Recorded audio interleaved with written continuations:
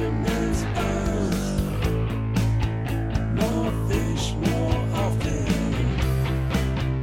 Hello and welcome to yet another episode of the Fisherman's Post Saltwater Podcast Series. My name is Gary Hurley of Fisherman's Post. Fisherman's Post been serving the saltwater fishing community of North Carolina since 2003, offering up fishing reports, fishing information, fishing tournaments, fishing schools, and now in our latest chapter, the Fisherman's Post Saltwater Podcast Series.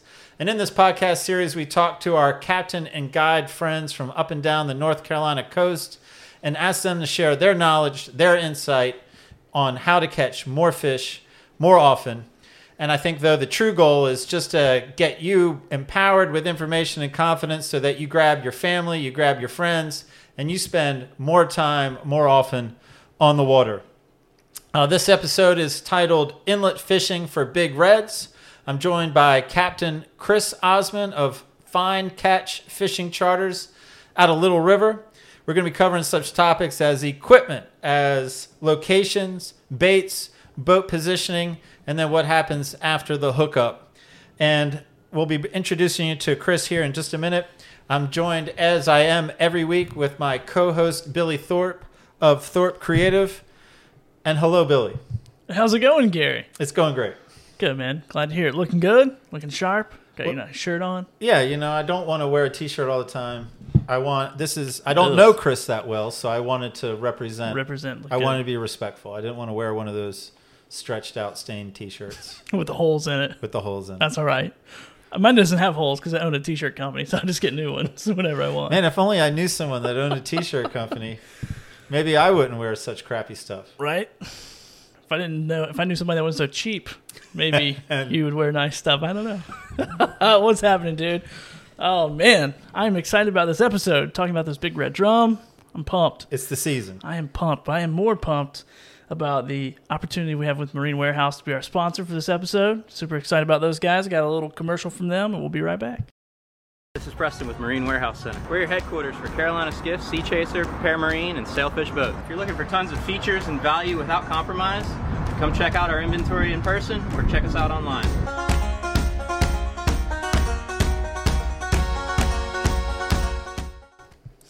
It's nice looking Sea Chasers, man.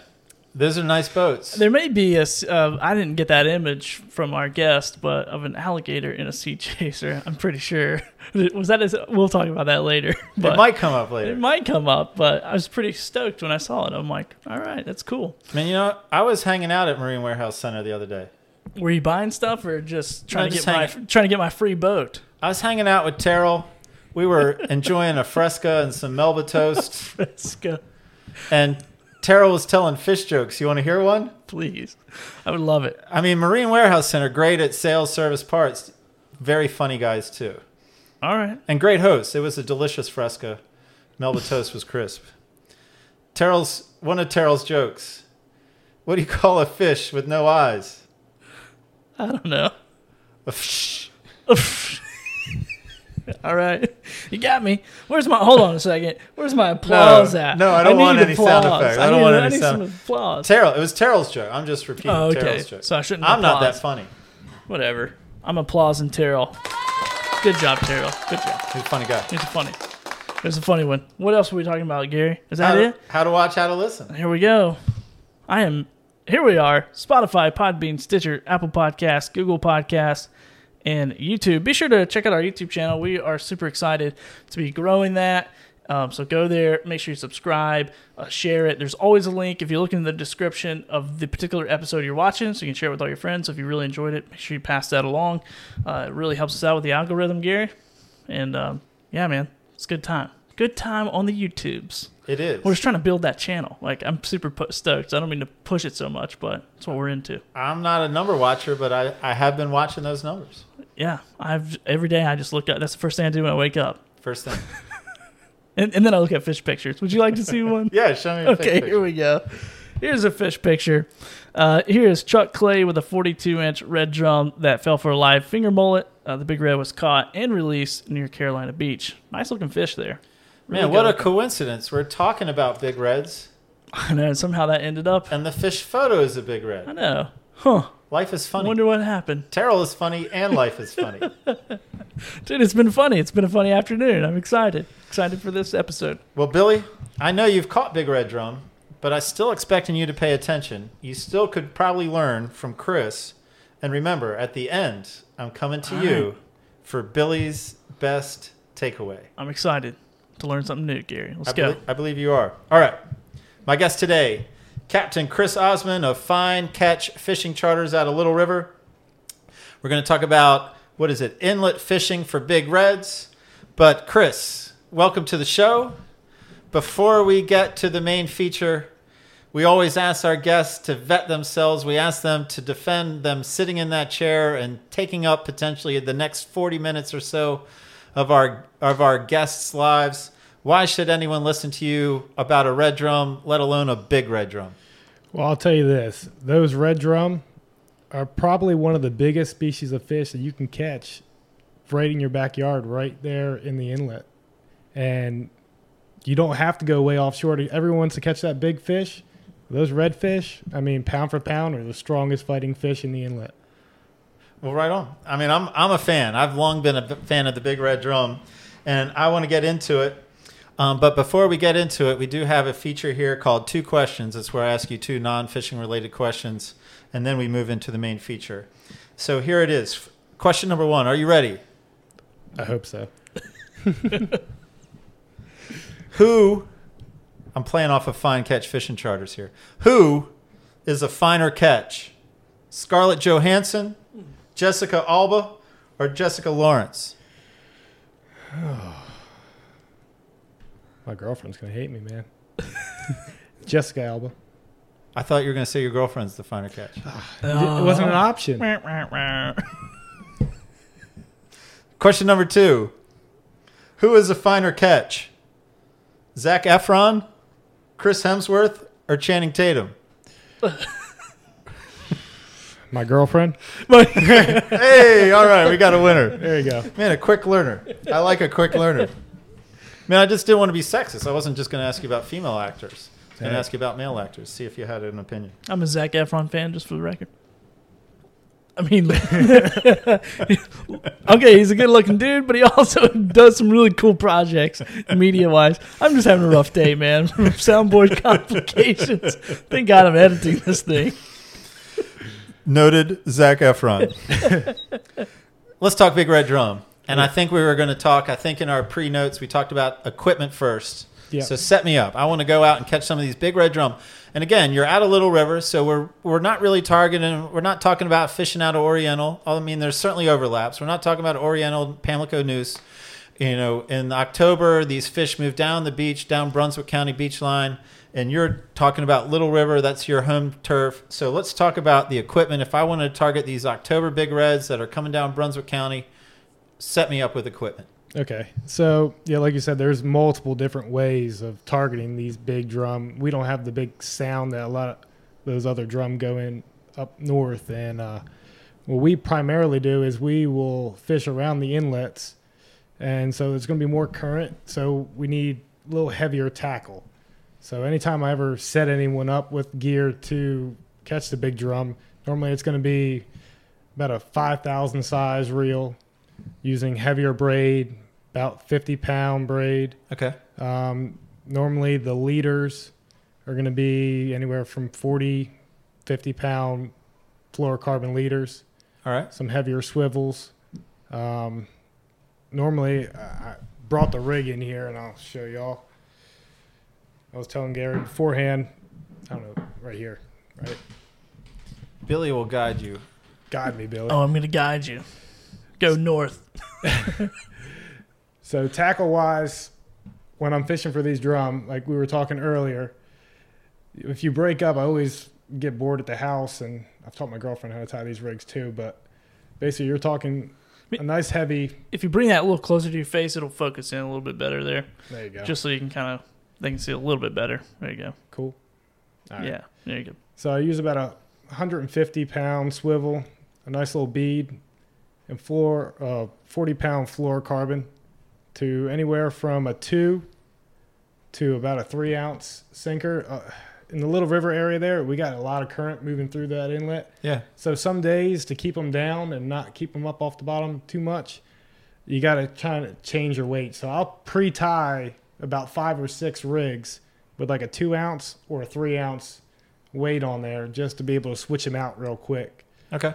And when I put them in my bag, I put all those in one Ziploc bag, and then I tie up my leaders with my circle hooks.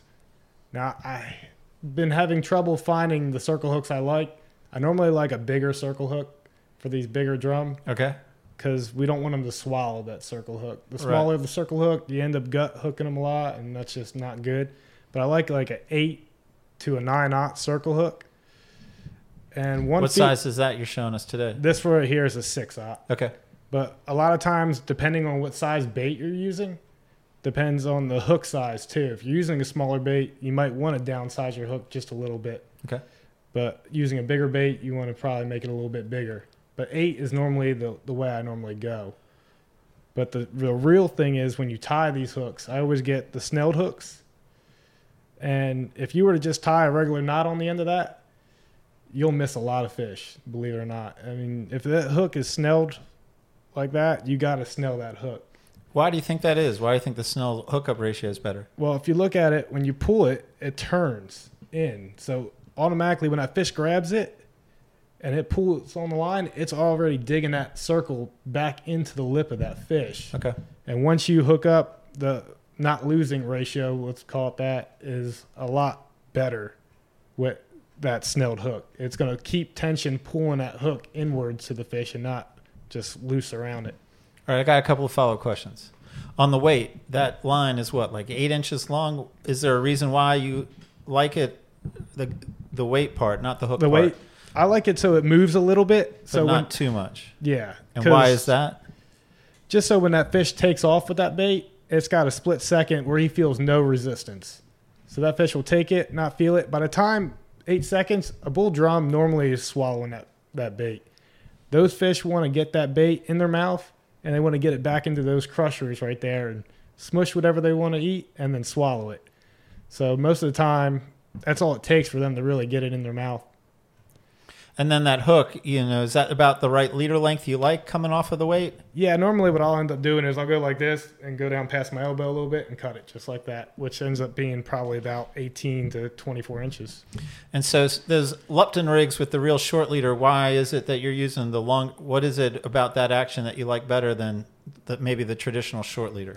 With the shorter leader, I tend to end up hooking more stingrays off the bottom a lot of times. It'll give it a little bit of a lift off of the bottom.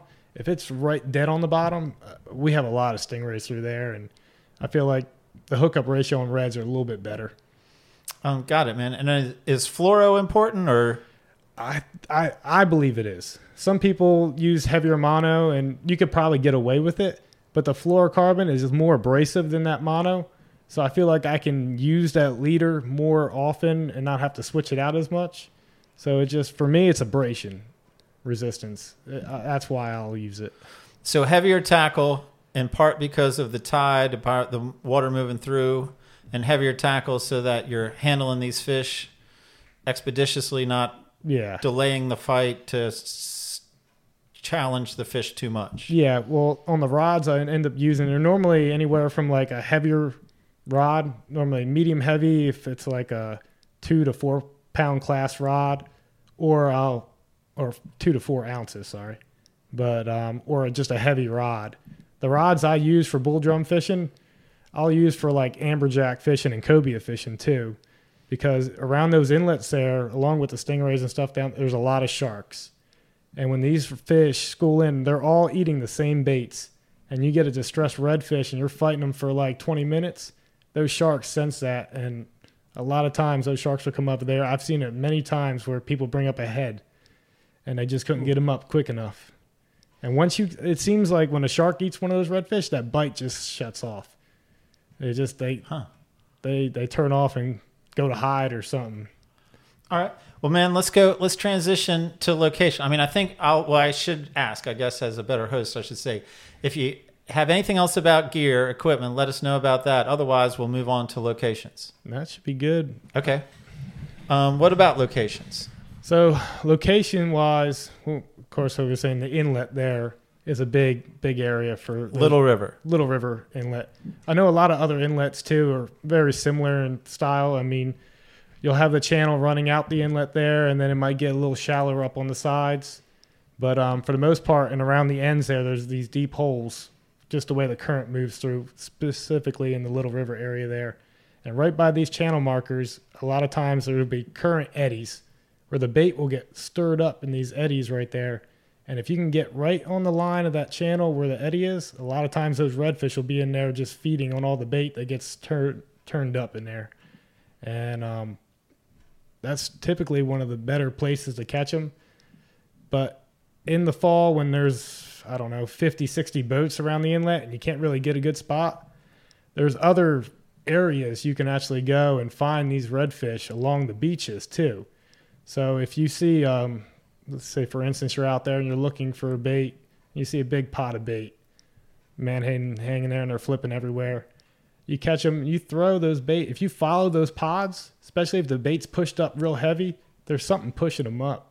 So a lot of times you can go through those pokey pods and pitch the baits back in there and actually catch those fish out of those pods from the inlet all the way down the beaches. So you don't have to deal with that boat traffic of, sitting there at the inlet and fighting all the other boats around you. So is there a certain let's talk about the inlets first. So Little River has the rocks. Are you fishing any other inlets down Brunswick County Way, Little River Way, or is it really when you're inlet fishing you like being at Little River? I like the Little River Inlet there. I mean, I've gone through Tubbs Inlet, Lockwood Folly. I've gone through Shalot Inlet, but none of them have like the actual jetties to the point where it's not as big as Little River. I guess the next big inlet up there would probably be up at Southport, which I've talked to buddies that they've done very well off those rocks up there too. But I do like the Little River Inlet. So the rocks create a good environment, you think? Yeah, I think it keeps it deeper through there. And a lot of those other inlets get really shallow in some areas. I know those fish are up on those shoals too, because the bait will get up there. But Little River, just more possibility with that deeper water. I think you get more fish congested in that area. How deep is the water there at the end of the rocks? It's about 30 feet, 35 feet at high tide. Okay. So, it's a good bit of water right there. And are you positioning yourself like right on the rocks, right next to the rocks, all, just finding different spots? Well, a lot of times I'll get right off to the edge of the channel right there where it starts to drop, or I'll go and kind of take the boat around and I'll look on my unit, and I have a side scan unit on there. And a lot of times you can mark some of these fish and see the location where they're at prior to even anchoring up to actually see them. So sometimes they're on the back side of the marker. Sometimes they're on the front side of the marker. Sometimes they're right by the rocks. Sometimes they're, in the middle of the channel where you got to watch out for the bigger boats coming through. But I noticed that the fish that you catch that are a little closer to the rocks are probably more of the local fish. They're not as much of the migrating fish, the big schools of the 40, 45 inchers. They're going to probably be more closer to that upper slot range to, 30. Okay. And you can catch those fish pretty much, throughout the summer too. But the big ones are normally out a little further. All right, now a follow-up question on cruising the beach. So if the Little River Jetties is a madhouse, if there's just too many boats there and it just doesn't look inviting to you at all, you'll start cruising the beach looking for bait. Yep.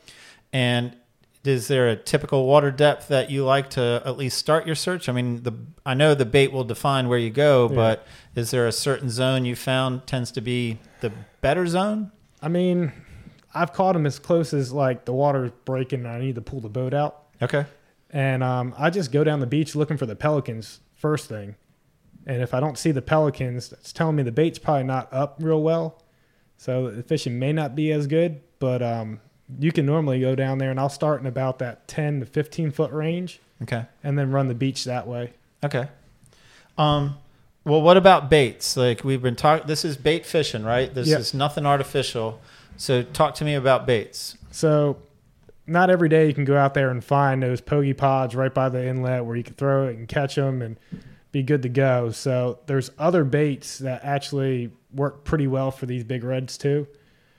Normally if I'm out fishing, I'll get these you'll catch bluefish out there a lot of times, and I'll cut them up and chunk them into small pieces. Probably about, I don't know, we'll call it like an 18-inch bluefish. I'll cut it into like 4 or 5 pieces, just big enough for that hook. And then another bait would be mullet.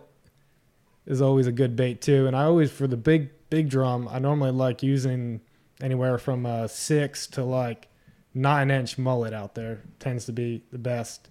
Use those smaller ones in the bluefish and Spanish, and they'll just, half them half the time. But other than the bluefish and mullet and the pogies, a lot of times, and a lot of people don't use them, but ladyfish is a real good bait too. Anything real oily and that puts off a lot of scent, those redfish are almost like catfish. I mean, they're smelling stuff off the bottom, and they're just looking for a meal. And I think a lot of time it's all scent driven. There have been times where we'll find live bait and they won't eat it. And you just cut the tails off those pogies and get that blood trail going in the water. You might end up catching a couple of sharks, but the reds will probably find it a little faster. All right. Man, this is good information, so I'm going to try to unpack some of it. So of the list so far, I got pogies, blues, mullet, ladyfish. If you could pick your one bait, like your go-to bait, it would be? Probably the pogies. Probably the pogies. Yep.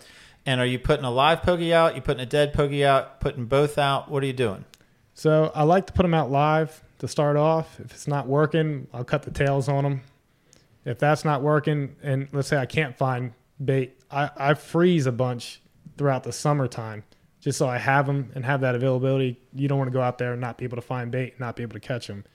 So if I have them frozen, what I'll do is I'll chunk them up and cut them into nice little chunk pieces just like the bluefish and toss them down on the bottom. Hold up the hand and show me like the size of the chunks you're going to use. About that wide. Okay. Yeah. And it also depends how big the bait is too. I mean, if it's small poke, you probably put it on their hole. Is there a certain way you like to hook that chunk bait? Like through the top, like through the skin, I like normally out through just the meat? Go once through, right through the thickest part of it. Okay. You like to start with live bait. I think you address this because the live bait will avoid some of the undesirables that the live bait more specifically targets the big red. Is that what I heard, or am I making that up? Yeah. I mean, if you get into that dead chunk bait, a lot of times, I mean, there's a lot of stingrays down there. You probably end up catching more of those, or the sharks, your blues and stuff like that will probably get in there. But I like starting off with a live bait and just kind of playing it from there. And you'll put out how many baits? Normally, I like to put 3 because you get 4 out there. It seems to be, it's a lot. But it also depends how many people I have on the boat too. Mm-hmm. If I have 2 people, I'll normally still put like 3 rods out. But 3 is like the magic number for me. So blues, mullet, pogies, and even ladyfish. Pogies gets the nod, but really anything oily, anything with scent, start live, cut later if need be. Yep. And it doesn't even necessarily have to be fresh. You're saying your frozen baits will get bites too. They will. I mean, if you're in a pinch, I mean, they'll get bites. I mean, the fresher the bait is probably better, but you can't, beggars can't be choosers sometimes out there. So let's go then. I mean, it seems like we're about to hook a fish. Let's go to the, in the notes we said boat positioning. So I guess first we'll talk about boat positioning at the inlet, and then we'll talk about boat positioning when we're cruising the beach and we find a big, nervous-looking pot of bait. Yeah. So on the inlet, a lot of times, I mean, a couple of years ago, there was a lot of people that they would just drift. So everyone would basically drift down the inlet there and drift down that channel, down the rocks, and everyone would hook up. And then, now everyone's got these trolling motors, so everyone's on their iPilot, anchored up, and everyone's trying to get in that good spot right there and positioning their boat just right. So, I've seen it before where you got a boat, maybe 30 feet away from you and you're killing them and they can't catch one they couldn't catch a cold if, it was middle of winter. But positioning could be huge out there. And I like anchoring up on them. Once I find them and using like a unit and kind of seeing them on your side scan or knowing the depth change right there, I like position it right around that area there. On the depth change. Yeah, on the depth change. Or, like I said, if I'm marking them off of it, I'm just going to kind of move around. And with the trolling motors, it's nice that you can kind of just cruise it around and move maybe, 15 feet, 10 feet this way. I mean, you see people doing the shuffle a lot of times on the inlet there, where there might be two boats on one side and like 20 on another side. And one of those two boats will anchor up, and then you'll see like 6 boats shift over. And then you see more people hook up over here, and then they'll shift back over there. So it's just one of those things where anchoring can be really good, and then it's nice to be able to move with those trolling motors versus even anchoring with a real anchor too. And you're using not an anchor, you're using an iPilot, you're using something like that? Yes. I mean, if the bite's hot on the other side, I want to be able to pull that trolling motor up and move as fast as I can. But sometimes when that current's ripping, those trolling motors can't hold. I don't care what kind of trolling motor you have. You got to throw an anchor. And then at that point, everyone's at the same advantage though, because everyone's throwing an anchor. Gotcha. Or you can still drift. If the drifting, I mean, you just use a little heavier weight and you can still catch those fish that way. So are you ever drifting? Is that ever a technique you like to do? There's certain occasions where I may drift. A lot of times if the current is moving a lot real fast and I can't anchor up, or I don't feel like throwing the anchor, drifting is a good way to kind of find the fish too. So you're going up and down the rocks there, you're drifting. I mean, there might be one congested area and you're just going to drift over. You'll find them that way a little bit easier, especially if you don't have like a side unit or like a Jeep, like sonar that everyone else has. Drifting kind of lets you cover more ground, just like if you were like flounder fishing or something like that and you're covering a big stretch of water.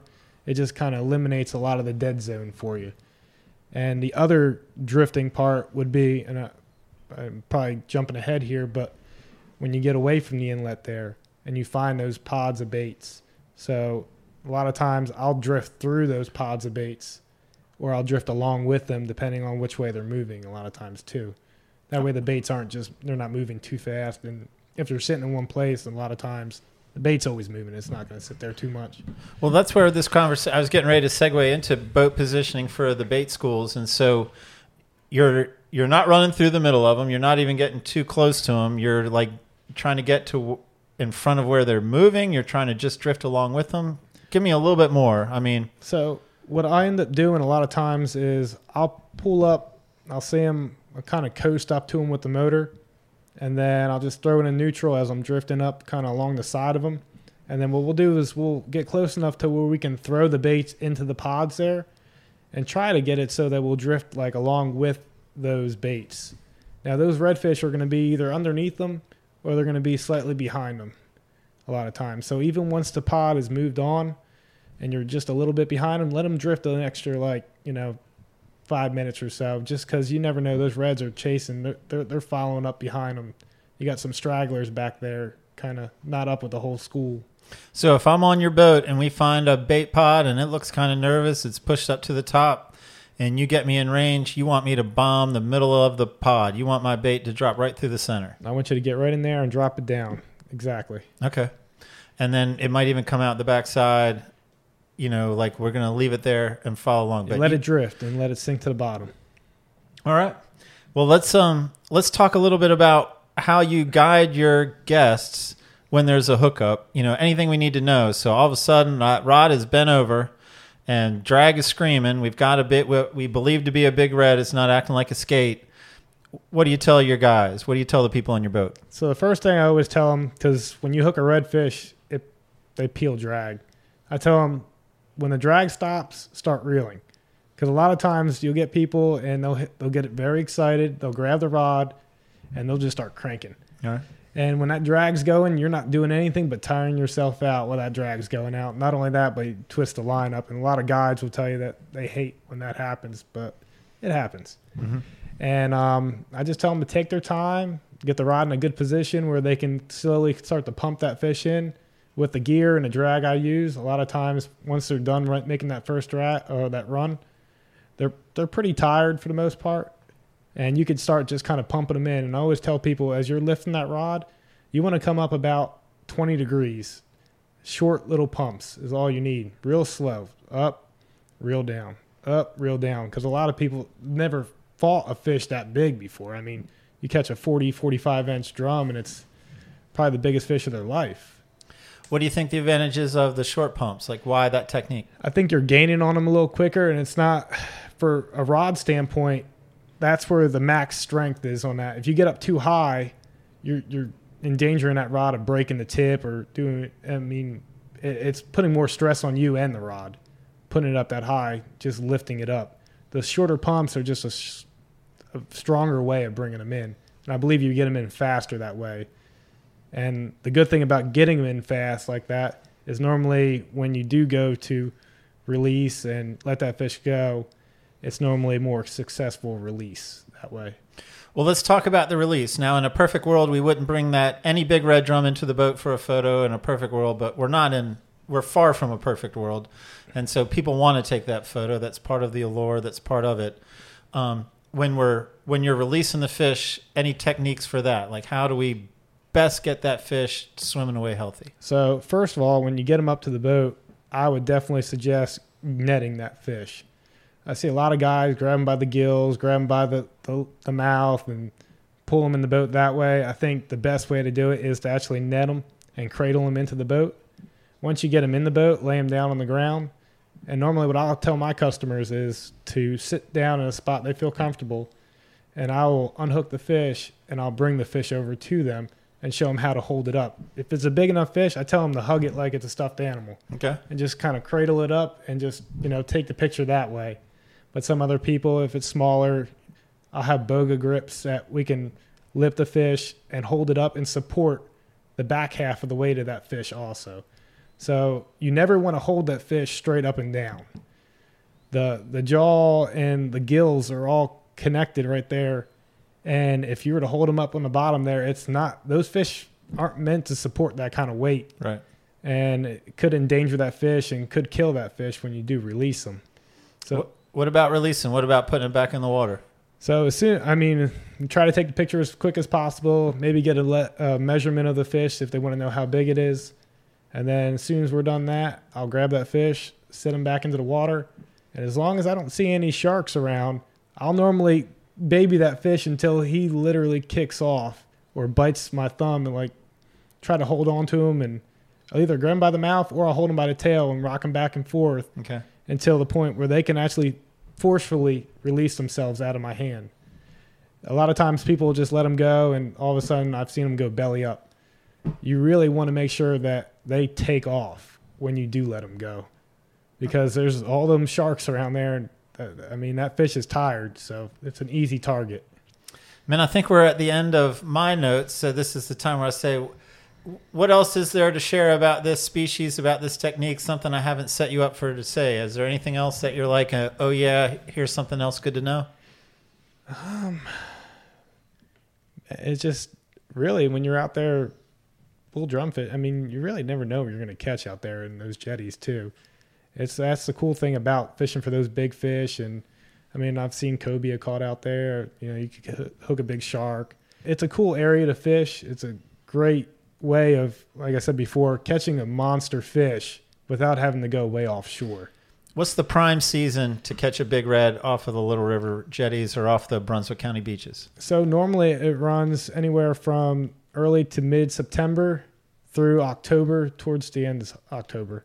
So right now, it's starting roughly right through now. This is like the very beginning of it, so it should be a good season. And this is where I ask fine catch charters, what else are you doing through the year? So what are you doing? What are you doing through the winter? What are you doing in the spring? What are you doing in the summer? So besides taking a nice vacation from this long summer that we've had, all right, when we get into the fall, that's prime trout season. Okay. I love getting into that trout bite. Last year we had an excellent trout bite, and catching them on artificials just about into January, really. But it was amazing. We were having a couple 100 fish, 150 fish days catching trout this winter. And you get your redfish and a few flounder mixed in there with it too. Okay. And you don't have to worry about sweating to death out there. The cooler temperature. I love wearing a sweatshirt and having shorts. That's my thing. And I hate sweating. I've been doing it all summer long. What about the springtime? Springtime, when it starts getting we'll catch some good trout into the spring. Mm-hmm. And my big game in the springtime is getting out there on those reefs. So as soon as I start seeing those jelly balls start moving around, you see those spadefish start moving in on the reef. Your cobia start moving in. You got king mackerel right on the beach. The bait shows up. That's I love that season. The springtime when the cobia and spadefish go out there, that's a blast. You can anchor up, and I mean, we had the spadefish this past spring so thick that you could have reached down and grabbed them out of the water, along with cobia. Like, it was awesome. And then summer, what's the go-to summer? Summer, I mean, depending on the season, I love catching flounder. It's a real go-to for me in the summertime. I've caught good redfish too, depending on the season. They move from being back up in the creeks to in the grass and some of the main channels. I love targeting them. Let's see. And your black drum during the summertime too. Chris, thank you very much, man. I think that brings our podcast, this episode of our podcast, to an end. It's been fun talking big reds with you. I'm glad I could come and enjoy it with you, man. Yeah, man, it's good. This is a good episode. Don't you think, Billy? It was awesome, man. Learned a lot. Did you learn a lot? Oh, yeah. Were you over here playing on your phone? Well, a little bit of both. A little bit of Tetris, a little bit of, whatever. Looking up Zac Efron pictures, whatever. He's a fine-looking man. Just being jealous. He's a fine catch. Yeah. Oh, my goodness. What's the best takeaway? If you've learned something. Man, you know what? I would say it's probably, like, I've been on a few of these big red drum trips, and, I hadn't really seen anybody drifting at all. Like, just sitting for hours and soaking bait. And I'm like, that's one of my least favorite things about those big red drum trips is because I'm always like, oh, so people do something else besides sit there and crack open cold ones, which is not bad. I mean, I'm thankful to be on the water because I don't have a boat, but nobody would have guessed that. Would you guys? Did you guys know that? No, nobody knew that. So leave a comment if you're looking to get rid of a boat. But no, man, I think that's a cool thing. If I had a boat, I would be drifting around that inlet. Dude, I am struggling this episode, Gary. I'm struggling. You're doing great, good, man. You're doing great. Here we go. Wrap us up. What else do we have? Oh, here we go. I just want to remind you how to watch, how to listen really quickly. So here is our list. If you're watching, if you're listening, you know how to do that. But if not, check us out on Spotify, Podbean, Stitcher, Apple Podcasts, YouTube, Google Play, really anywhere you can listen to podcasts. And then also be sure to like and subscribe to our YouTube channel and share that with a fishing friend.